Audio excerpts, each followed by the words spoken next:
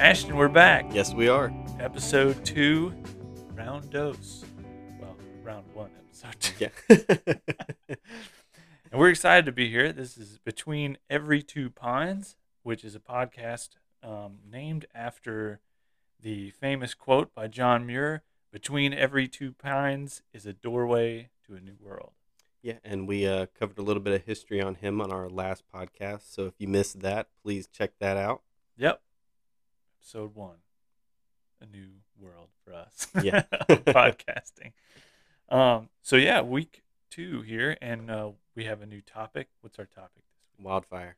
Wildfire. It's all over the news. Every year it's all over the news. Yeah, it seems to be, every year it's like, this is the worst year for it. Right. So, I mean, next year could be worse. Hopefully not, but that's the way it's trending. Yep.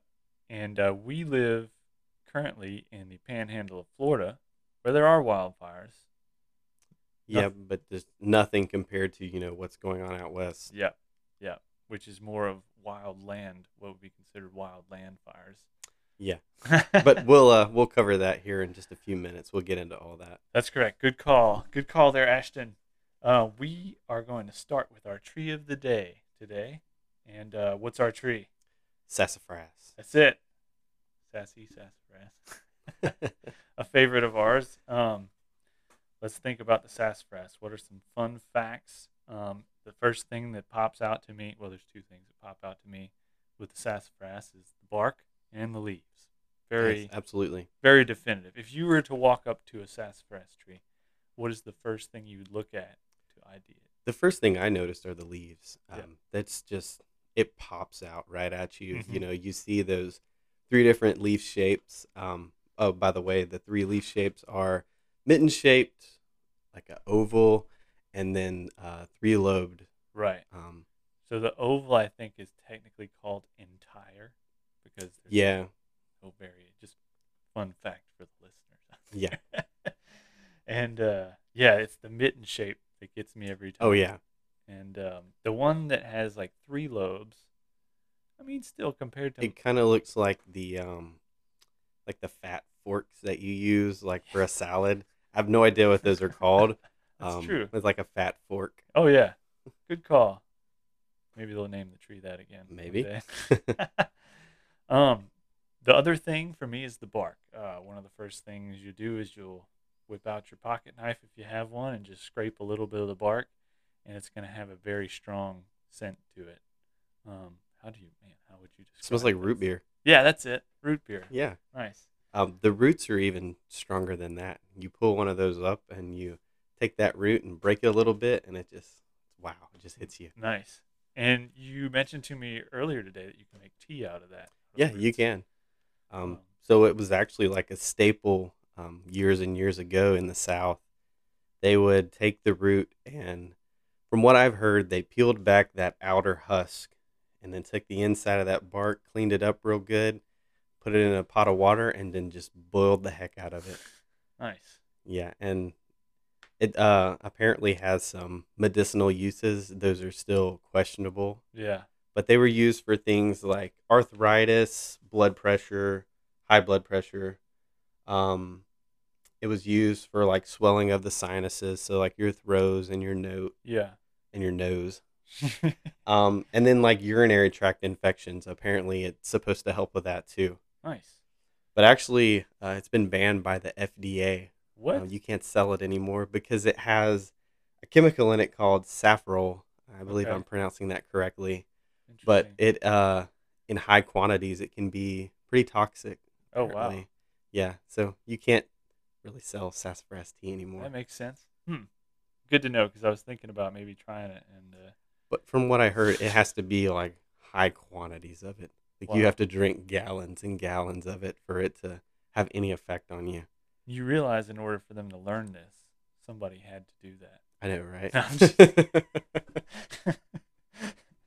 No, hopefully that was not the case. But yeah. One of the other uses that sticks out to me is obviously you make filet with the dried leaves, goes in gumbos. The internet said it's used to thicken soups. Yeah.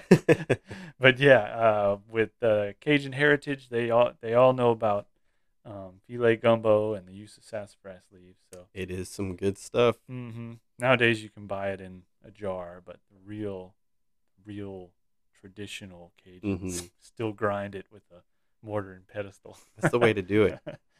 That is it. Okay, what else about sassafras can we think about? So we can talk about the range of sassafras. Mm-hmm. So it pretty much covers most of the eastern coast of the United Right. States. Right. It's found as far west as eastern Texas, Right. up into Oklahoma, Missouri. It goes as far north as to like southern Maine, Wow. and then all the way down into central Florida. So it has a wide range. Right. And I read that it can exist in quite a bit of soil types. It prefers well-drained, loamy soils. Um, but I also read that it grows better in the south than it does in those colder climates.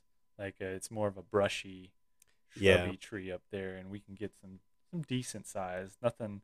You're not going to be seeing a 90-foot tall sassafras tree. No, I do think they can max out at around 50 feet, which is pretty big. Yeah, yeah. And I think, from what I understand, it's pretty decent wildlife value as far as wildlife likes to browse on the leaves, also the branches. I'm trying to remember if there's a fruit of any kind. Not that I can think They of. have fruit, but I have no idea if it's for good enough for the wildlife. Yeah. Sorry, we don't Yeah, have that information. I've never met any landowners that are gung ho about deer. They're like, oh yeah, Sassafras. need some sassafras Yeah. on my property. But still a cool tree to come across. I think landowners definitely appreciate it, at least in Louisiana, because it was becoming more rare to see. I didn't read anything about a blight, but I've heard some talk of a I've heard it mentioned, but yeah, I'm sure if it was a big deal, we would know about it. right, It would be very well known. right. We would have heard about it in our undergrad classes where we Yeah. had to do presentations on Yeah. major diseases and whatnot. Awesome. Well, that is the sassafras tree. Anything else we could add? I think we pretty much covered. Nice. Good old sassafras. Well, we'll move on to our much more morbid topic of the day. Doesn't have to be morbid. Fire is a very useful management tool, but when it comes to wildfire, very dangerous, very expensive, and deadly. So that's where we're leading to today. And if anyone's been watching the news lately, we're hearing about wildfires, obviously in the western part of the U.S., British Columbia, Turkey, Greece, all over. Some pretty drastic wildfires that are mostly driven by some areas. It's historic drought, others it's seasonal. But I guess we could first start talking about the Dixie Fire in California. Yeah. And I think you did a little bit of research on that fire, so I'll let you start. Sure.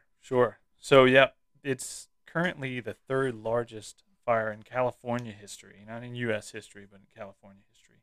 Let's see, how many acres? Well, it's in hectares, which hectares about 2.5 acres. Am I correct? Roughly. Yeah. So far, it has threatened about 10,000 homes at this point. It started. Most wildfires get their name from the nearest road where it started, and so this one started near Dixie Road. Didn't read what started it yet. I don't know if they figured that out. I haven't heard. Yeah. But anyway, it started in a very remote area, wildland area, and gradually worked its way towards some communities. And the most recent community that it destroyed was Greenville, which is a mountain community. Destroyed 100 homes there so far. Yeah, I heard that on the news this morning. Yeah, 175,000 hectares burned so far as of this morning, and it's only 35% contained. So the outlook could be bleak. Yeah. It's mostly being driven by shifting winds and bone dry vegetation. They've been talking about historic drought in that area. I remember another news article about a lake somewhere in the west that's the lowest it's ever been. Obviously not good, because when we talk about the fire triangle, what fuels a fire, the three things you need for fire are oxygen, heat, and fuel. And when you couple that with bone dry vegetation and ground, and then you get a good wind going. yeah, it's bad. Bad news bears. bear. That's right. You guys need to listen to Smokey. Well, I don't know. See, I don't know about that. Back in the Well, Smokey's new right, right, campaign. the new and improved Smokey. Yeah. Um, Obviously, anybody who's taken some natural resource classes in undergrad, I remember our professors telling us that darn Smokey the Bear, I know. man, convincing everybody not to burn their property, as though any type of fire was bad. But as we've come to learn today, fire management is crucial toward avoiding wildland fires that get out of control and burn and damage tons of property. Well, you use good fire to prevent bad fire. Correct. Correct. And I think that's been the biggest problem for the West is, they're not using prescribed fire, and it's just creating so much fuel that it's going to burn at some point. And when it does, it's going to be catastrophic. Right. And that's what we're seeing. Mm-hmm. Yeah, thinking about the West for me, having lived in the Southeast for most of my life, all of my life, Yeah. it's hard for me to think about the idea of wildlands, just vast amounts of acreage where no one is living. You might not have good access roads and things like that. That's a totally different ball game Same for me. over there than it is here in the Southeast. I feel like everything here is accessible. You don't have vast amounts of area where a fire can get out and not be controlled. And I think that's one of the reasons our wildfires are nowhere even close to being as bad as they are out west. Right. Because we can access those roads. We can get in and put in a fire break and stop those fires. Right. And so that's one of the problems with these California or Western fires is it's just so hard to get where you need to go to build a fire line and to really, really stop these things. And another thing is local climate. Here we are so much more humid Mm-hmm. and have so much more rainfall that, if we have a wildfire come up, but then if we have a good thunderstorm come in, that'll help put that fire out. Right. And out west, they go months at a time without rain. Yeah. So that's another compounding factor that makes these wildfires so bad. Oh yeah. I interned for the Fish and Wildlife Service in at their Southeast Louisiana refuges in undergrad, and so they had me do my wildland firefighter training, like some of the very first basic classes. It was very interesting because they teach you all about how to understand the wind, how to understand how the wind might shift based on the type of clouds you see in the sky and the type of terrain you're on, which was really cool. I can't remember a lot of that, but I've had the training and I still have all the books, so I need to review it. But I remember we worked a fire in a marsh in southwest Louisiana. It was on a refuge, and it was basically some marsh. It was a leveed pond type area, very large area on the refuge that they wanted to burn. They drew down all the water. They wanted to burn it, and then they were gonna bring the water back up and restock with bass. I guess vegetation had just kind of gotten out of control. I think there was some invasive stuff they wanted to get rid of as well, and it was a cool experience. It was my first fire and everything, and we had to set up fire lines before the fire. But anyway, while I was there, I learned that refuge was known for having the most wildfires every year. And it was just weird to think about, like, really, Southwest Louisiana? Yeah. But really all it was because it was a very dry marsh type of area, and it was all mostly from lightning strikes. And the fires were very small, easy to contain. And but they were very proud of that statistic. Yeah. Well, it's the same way here. We have lots of wildfires that happen, but they're so small you don't even hear about them, and all they're doing is they're burning out in the woods, Right. and they contain them really quick. And actually, they're probably beneficial, to the natural areas to have those small little fires. Right. It's just like a prescribed fire that just happened to pop up. Right. Same kind of thing. Yep. And I mean that this kind of brings us to the point of public outreach and getting the public to understand the benefit of fire and why these things need to happen. And I feel since I moved here, that these types of communities that see fires all the time off the interstate, when you're driving, you'll see a big plume of smoke, and 9 times out of 10 that is a prescribed fire that's being managed. I feel like people understand what's happening and why it's beneficial, but as far as the national community, getting people to understand why fire management is so important. Um, it's a big deal and something that people need to know more about, especially when they see in the news what's going on in the West and what could have possibly prevented some of these wildfires from happening. Yeah, I agree. I think the West could learn a lot from, the areas that we're in. Nothing against, the people who work out there. They do great work. Um, and I'm not familiar with those areas, but, to me, where we live in the U.S., most of the forest types at some point are supposed to receive fire. Mm-hmm. Historically, they were going to receive fire at some point. That's just the nature of where we are. Mm-hmm.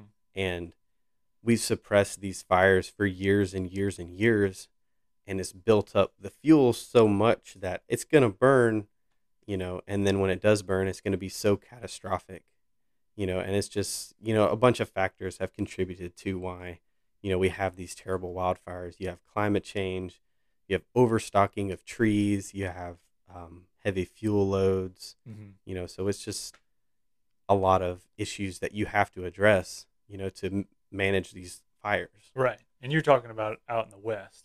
Even here in the South, we've gotten better about it here in the South, Mm-hmm. but all over the U.S., the number one thing used to be, fire suppression, stop the fire. Right.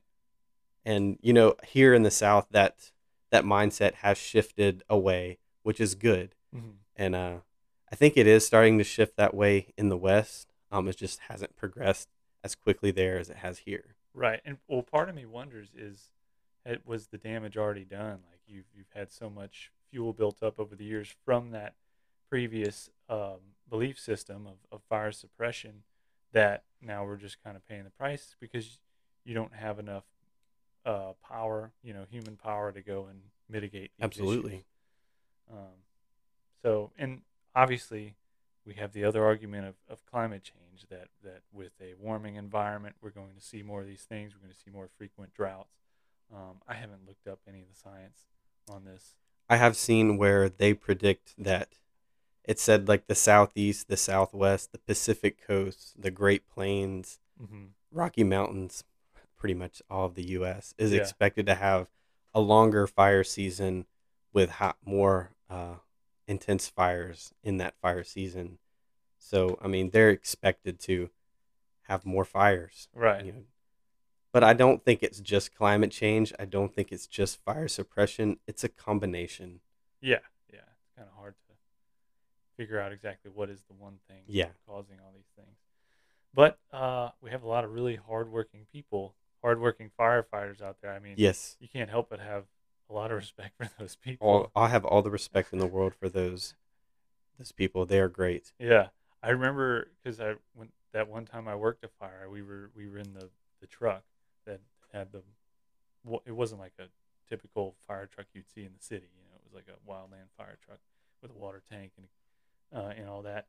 And I remember we were driving close to the fire, and the window, on the glass window on the vehicle was so hot driving next to that fire.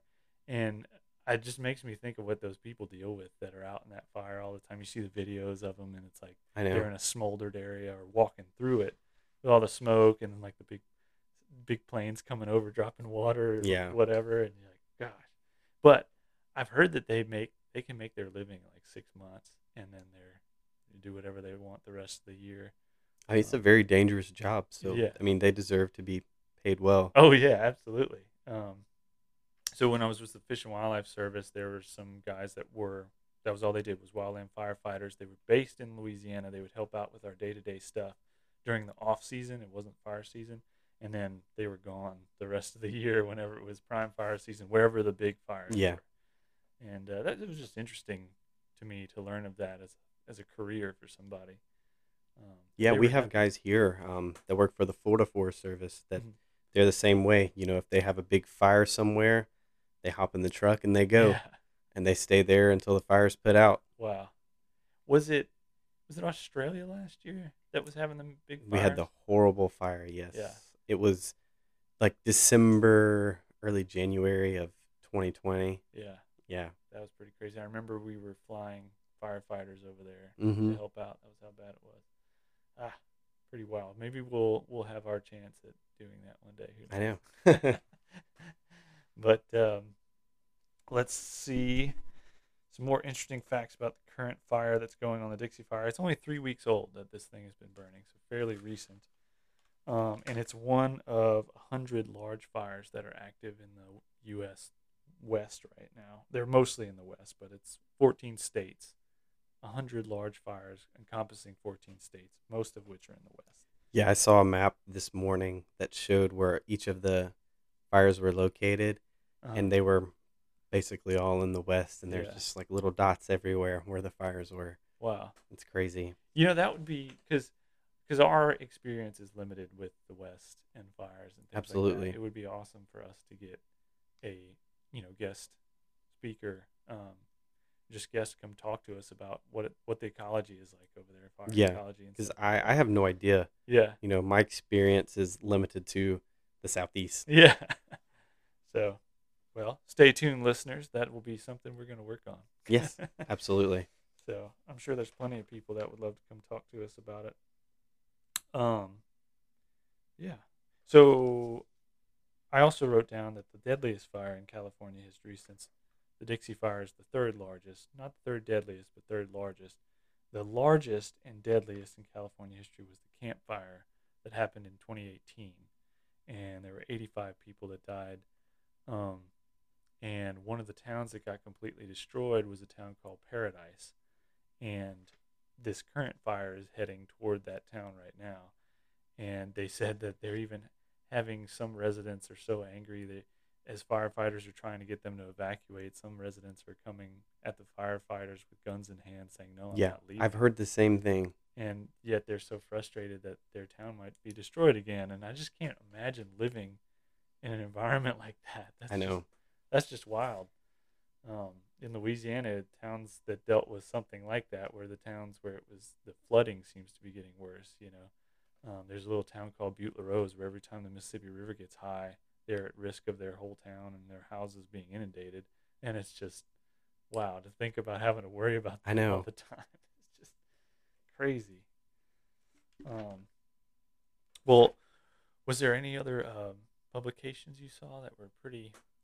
I did look through one that said that the reason that wildfires have increased in the past few decades was because of fire suppression, human caused climate change, and overstocking of forests.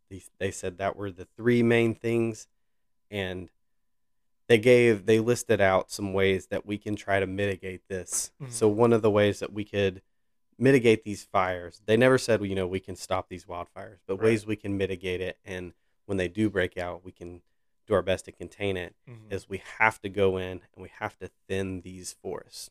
We Okay. have to go out and we got to cut trees out. We have to remove brush, basically get rid of the fuel. Right. Because that's there's no fuel, the fires Mhm. can't go anywhere. Right.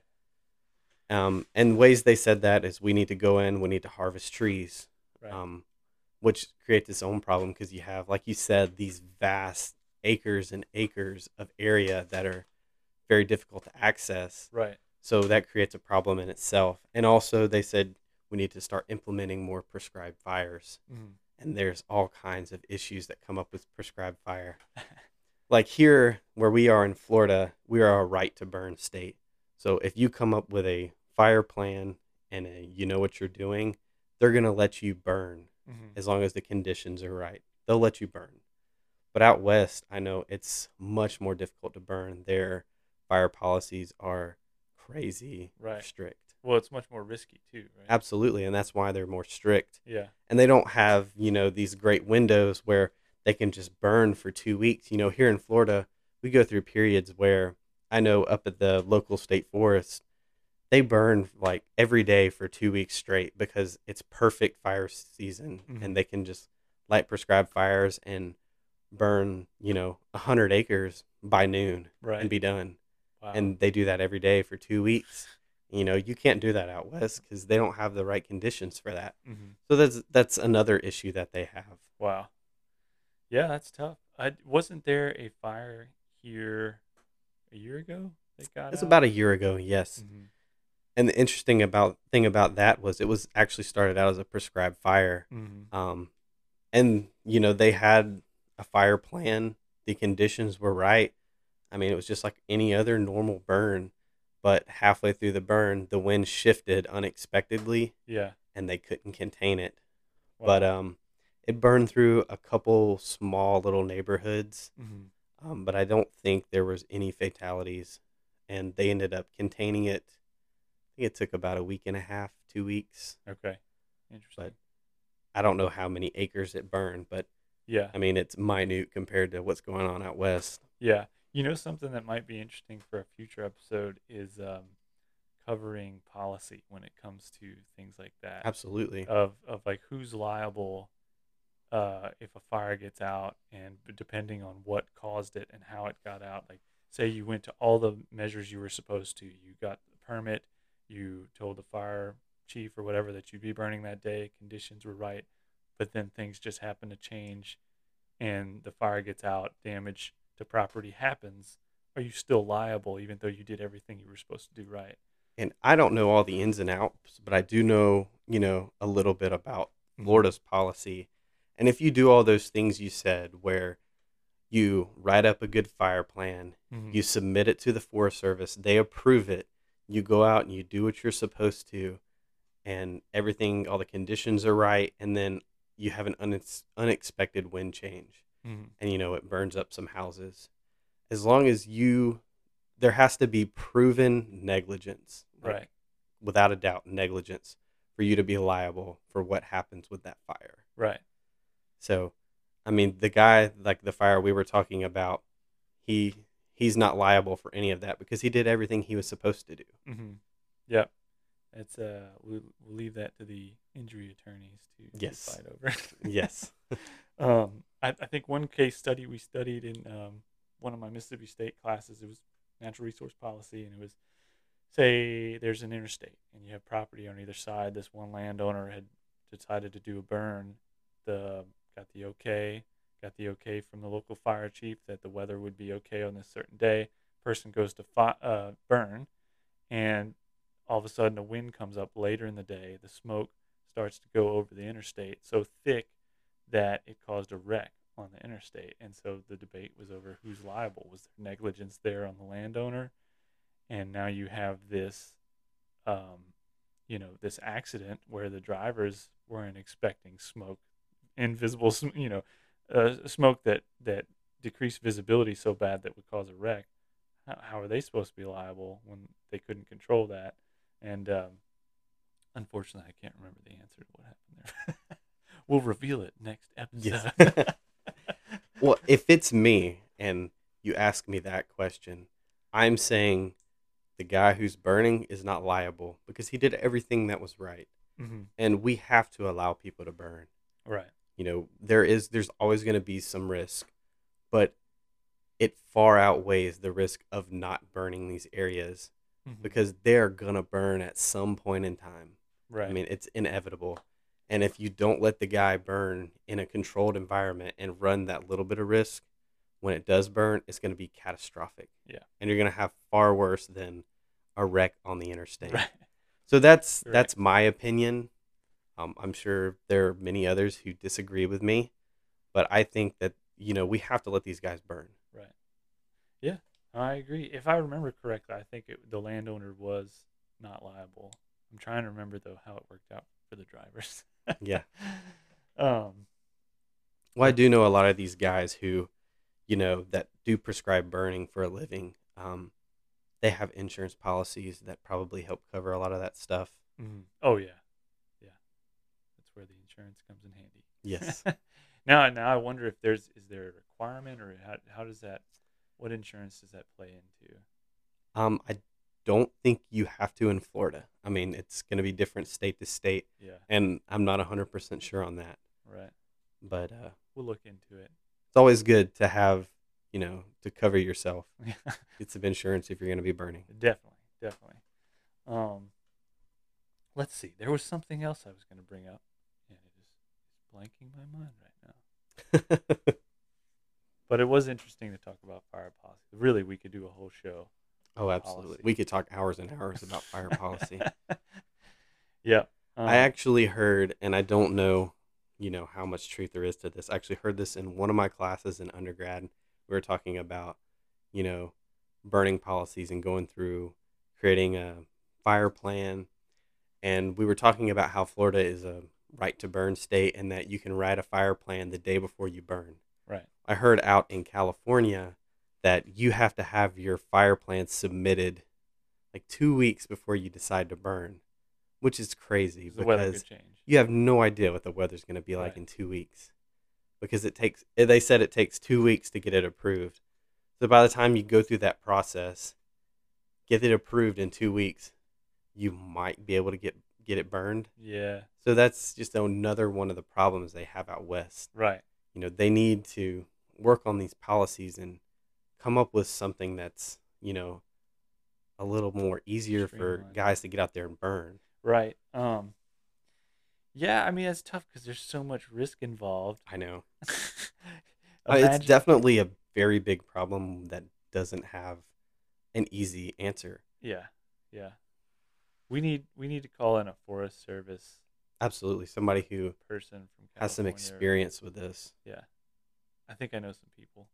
Maybe not from California, but people that know people. Yeah. I I'll mean, reach out to them and see what they can. yeah, that'd be Who we great. can talk to.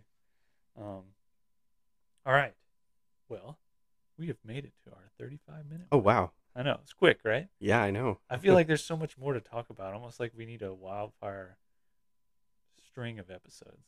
We could do like a whole season of just wildfire. I think I'd be sick of wildfire by the end of that. Well, this has been good. I hope we've talked about some fun topics for people, maybe enlighten some people. Hopefully, we'll post this on Twitter. Maybe get a thread of comments going on other topics. Absolutely. I think that would be good. Keep the educational dialogue going. And if you have information you want to share with us, you think we're wrong or you think there's something that, we need to talk about, please let us know. Absolutely. We'd love to hear. We're open to criticism. Just don't be too nasty. Yeah. Please. We can take it though. We can. Or can we? Just remember that we're very green. Yeah. We are green, but we're here to learn and share knowledge, and that always leads to better things. Absolutely. So anyway, well, I think we'll sign off for today. Alrighty. I'm John Tracy, I'm Ashton Shell. and this has been Between Every Two Pines. See you guys later.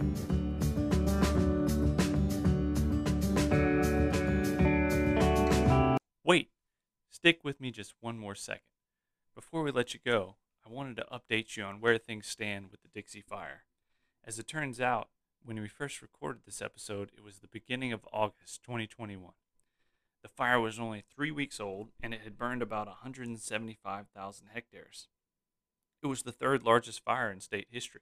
Well, now, as I'm working on this episode, it's the end of August. It's about 3 weeks later, and the fire is now the second largest fire in California history. It's burned about 312,000 acres. Thankfully, there's been no recorded loss of life yet. At the time when we recorded, it was also 35% contained, and now it's 48% contained. So while there's been improvements, there's still a good ways to go with this fire. I also wanted to mention that we didn't really know what the cause of the fire was at the time, but as it turns out, a power company has come forward and said that they believe that one of their power lines sparked the fire out in a remote area. And these kind of things go hand in hand, unfortunately. This particular power company has unfortunately been the cause of other wildfires in the past, but we all need energy, we all need electricity, and I guess the best route to go would be to try and put these power lines underground if you could, but it takes time to do all those things. So, the last thing I wanted to mention is I'm very excited that we're going to have Joe Zwierczkowski joining us on either the next episode or the episode after that. He's a local wildfire expert. He's a firefighter and a local forester in our area. And he goes out to the west and helps fight these wildfires. I'm not sure how many years he's done it, but he's been doing it the past few years at least. And he's currently on a fire in Oregon. And he's going to come in and tell us all about what he's learned this year and what he's experienced in the past.